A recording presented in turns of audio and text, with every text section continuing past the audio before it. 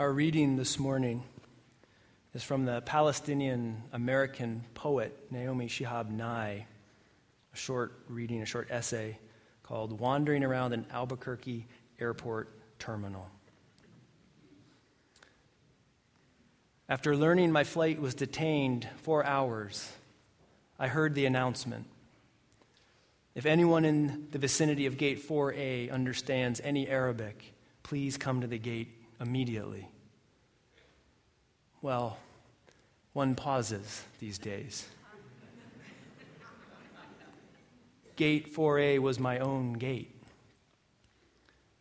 I went there. An older woman in full traditional Palestinian dress, just like my grandma wore, was crumpled to the floor, wailing loudly. "Help," said the flight service person. "Talk to her. What is her problem? We told her the flight was going to be 4 hours late, and she did this." I put my arm around her and spoke to her haltingly. "Shu dawa, shu bidak, habibti, stani shwe, min fadlik, shu bit siwi?" The moment she heard any words she knew, however poorly used, she stopped crying. She thought our flight had been canceled entirely. She needed to be in El Paso for some major medical treatment the following day. I said, No, we're fine. You'll get there, just late. Who is picking you up? Let's call him and tell him." We called her son, and I spoke with him in English. I told him I would stay with his mother till we got on the plane and would ride next to her. She talked to him. Then we called her other sons, just for the fun of it. Then we called my dad, and he and she spoke for a while in Arabic and found out, of course, they had 10 friends in common. Then I thought, just for the heck of it, why not call some Palestinian poets I know and let them chat with her? This all took up about 2 hours.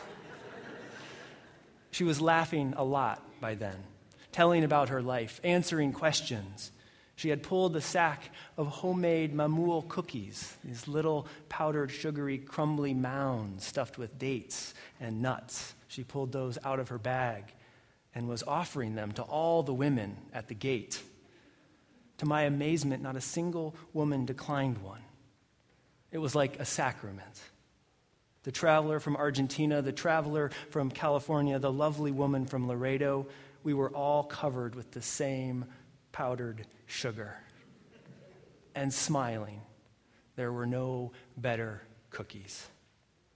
Then the airline broke out the free beverages from a huge cooler, non-alcoholic, and the 2 little girls from our flight, one African-American, one Mexican-American, ran around serving us all apple juice and lemonade, and they were covered with powdered sugar too.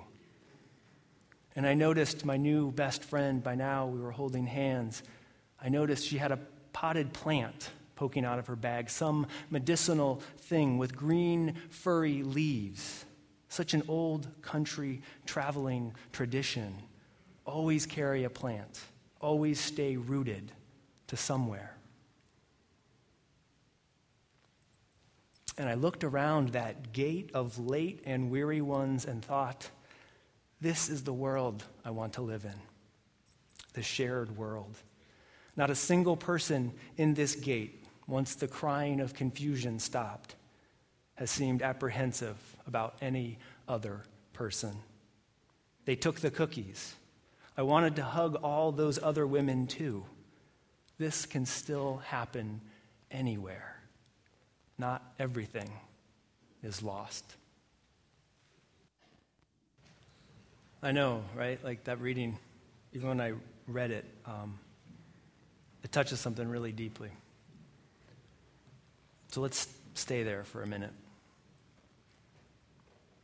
I want you to imagine yourselves at gate 4A. You've been in airports, right? Most of us have been in airports. You know how airports are. People just busy and walking by and carrying their stuff. And if they're at the gate, they're on their phones or on their laptops, or they've spent too much money on a lunch that they're wiping off their face. And no one's really making eye contact or looking at each other. And if the plane's been delayed, then there's a line behind the service counter and people on their phones angry or pleading or updating family members. So imagine yourself at gate 4A. And suddenly this woman screams and collapses to the ground. You look up, curious, maybe scared. If you have kids, they definitely stop what they're doing and they look. They're not embarrassed or ashamed. They're like, something's going on. And the wailing continues, and you don't want to be rude, so you sort of watch out of the corner of your eye, maybe pretending nothing's happening. And then that's when the announcement comes over the speaker. If anyone in the vicinity of gate 4A understands any Arabic, please come to the gate immediately. And you pause. Maybe in that moment you think about the story that was just in the Star Tribune this week about an airline pilot that trapped himself in the airplane's bathroom. Somehow he needed to take a bathroom break. He went in, the door jammed, the handle broke. He was stuck in the bathroom on the plane. It was a small flight. And so FAA rules were 2 people had to be in the cockpit at one time. So the stewardess, only one stewardess on the flight, went in with the co-pilot and locked the door behind her. So the pilot's stuck in the bathroom, banging on the door, trying to get his colleagues' attention.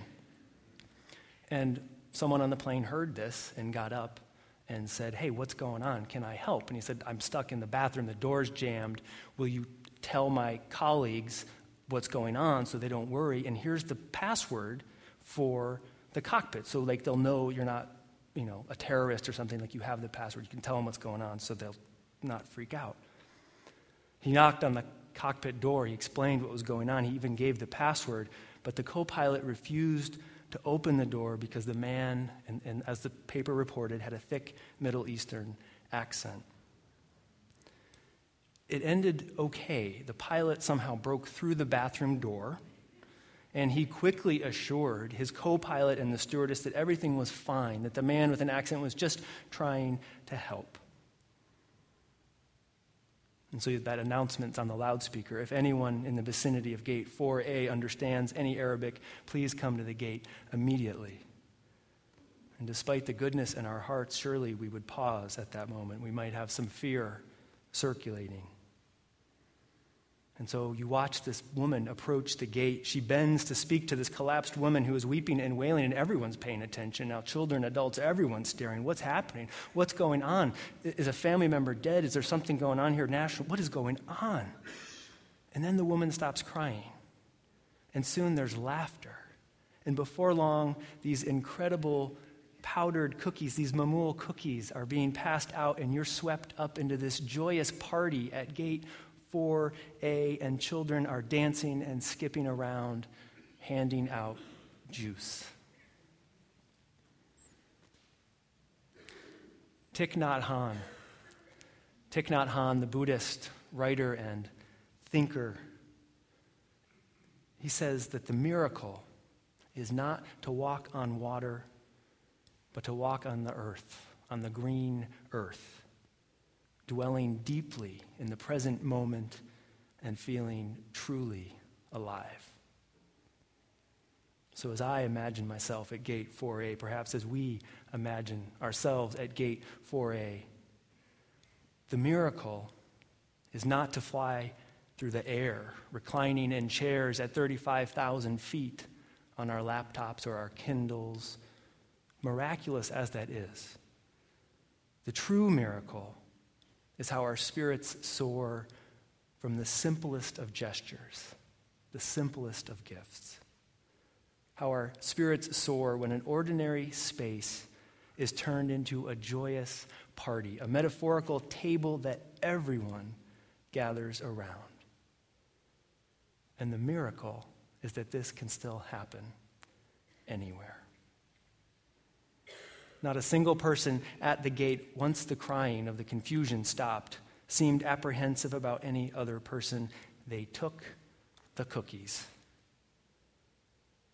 And the cookies, a sacrament they are called, a sign of grace, a gift that created a sacred moment that turned the dull, dingy seating area at 4A, we've been to 4A before, turned it into a beloved community, into holy ground, into the kingdom of heaven, made it heaven on earth.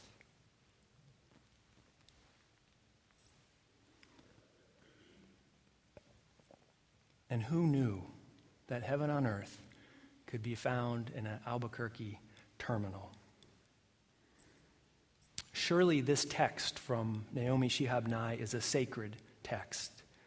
Can't you just imagine this kind of story coming out of the Hebrew scriptures or the Christian scriptures or the Quran or Buddhist teachings? Can't you just imagine Jesus saying, the kingdom of heaven is like a mustard seed? No, wait a second. The kingdom is actually like some Mamul cookies being shared at gate 4A. Have you had those kinds of moments, those moments with community and food and surprise, those moments where the ordinary, the routine just dissolves and you catch a glimpse of what's possible in maybe every moment if we but turn toward it? Have you had those kind of moments in your life? You can nod if you have. Yes. It's a mystical moment. It's a powerful moment. It's a moment of joy, a moment of union, of seeing ourselves as a part of the larger human family. 4 years ago, I went to the Boundary Waters with 3 other guys. I was good friends with one of them, but the other two, I would say they were 5s on the friendship scale of 1 to 10. I knew them, but not well, and I wouldn't say we were good friends. But that all changed during the second night that we were there. We had finished dinner, we had done the cleanup, and the stars were coming out.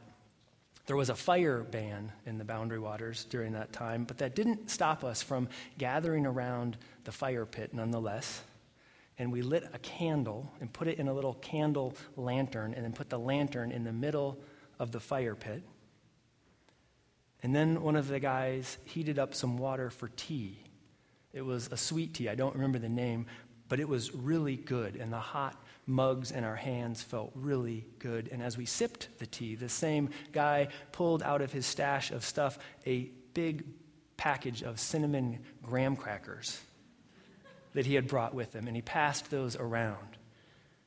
Dunk them, he said. Dunk them in the tea.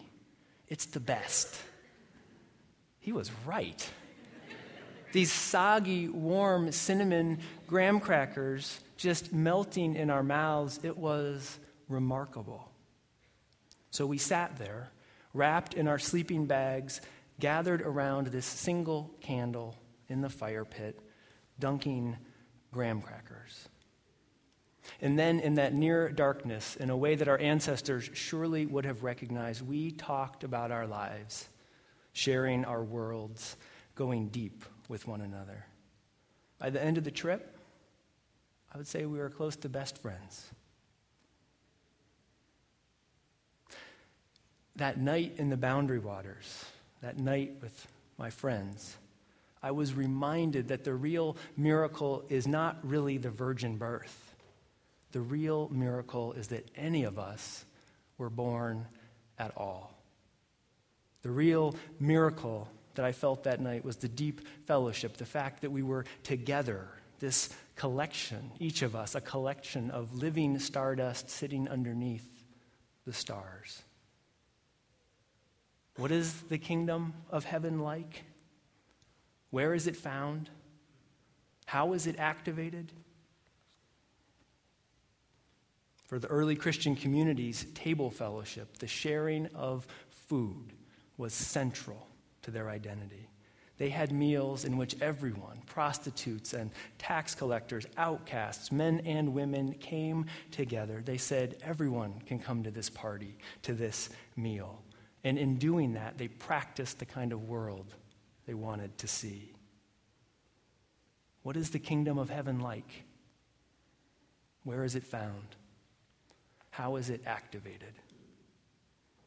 I'll tell you, I've seen glimpses of the kingdom of heaven at Occupy Minneapolis and in the Occupy Wall Street movement in general. And yes, it's been lots of different places, but I've noticed it most around the food. Many of these Occupy sites, as you may or may not know, they have a kitchen or a food area, and the food is available to everyone. As one of the guys I spoke to at Occupy Minneapolis said, We feed anyone who's hungry.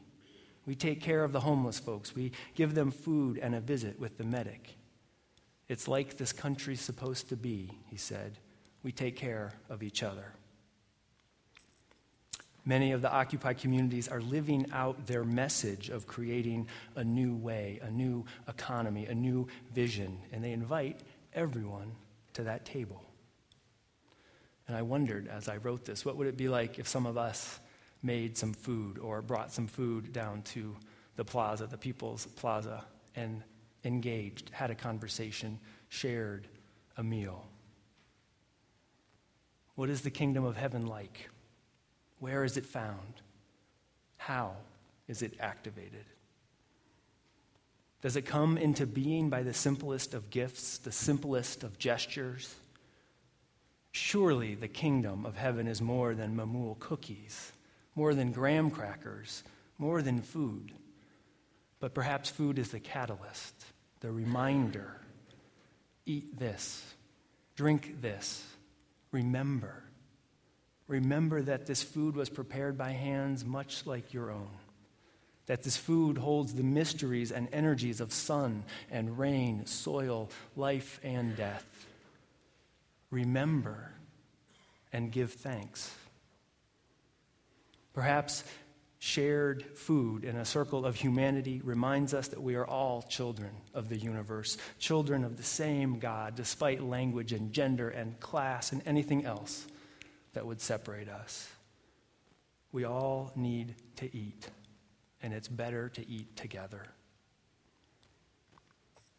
Maybe the kingdom of heaven is always here and not quite here, waiting to be born at Gate 4A, waiting to be born in the Boundary Waters, waiting to be born in our neighborhoods, our communities, the world. And the miracle is that in the oddest of places and ways, it comes alive, this kingdom, again and again. And so, as many of you find yourselves in airport terminals, in rest stops on the road in the coming days, as many of you find yourselves gathered around tables this Thursday with guests and new family members, friends and strangers, remember the world you want to live in, this shared world where we can welcome each other to the table without apprehension, where we laugh and hold hands and find ourselves part of the human family once again. Remember that this can still happen anywhere. Remember, not everything is lost. Happy Thanksgiving. I love you. Amen.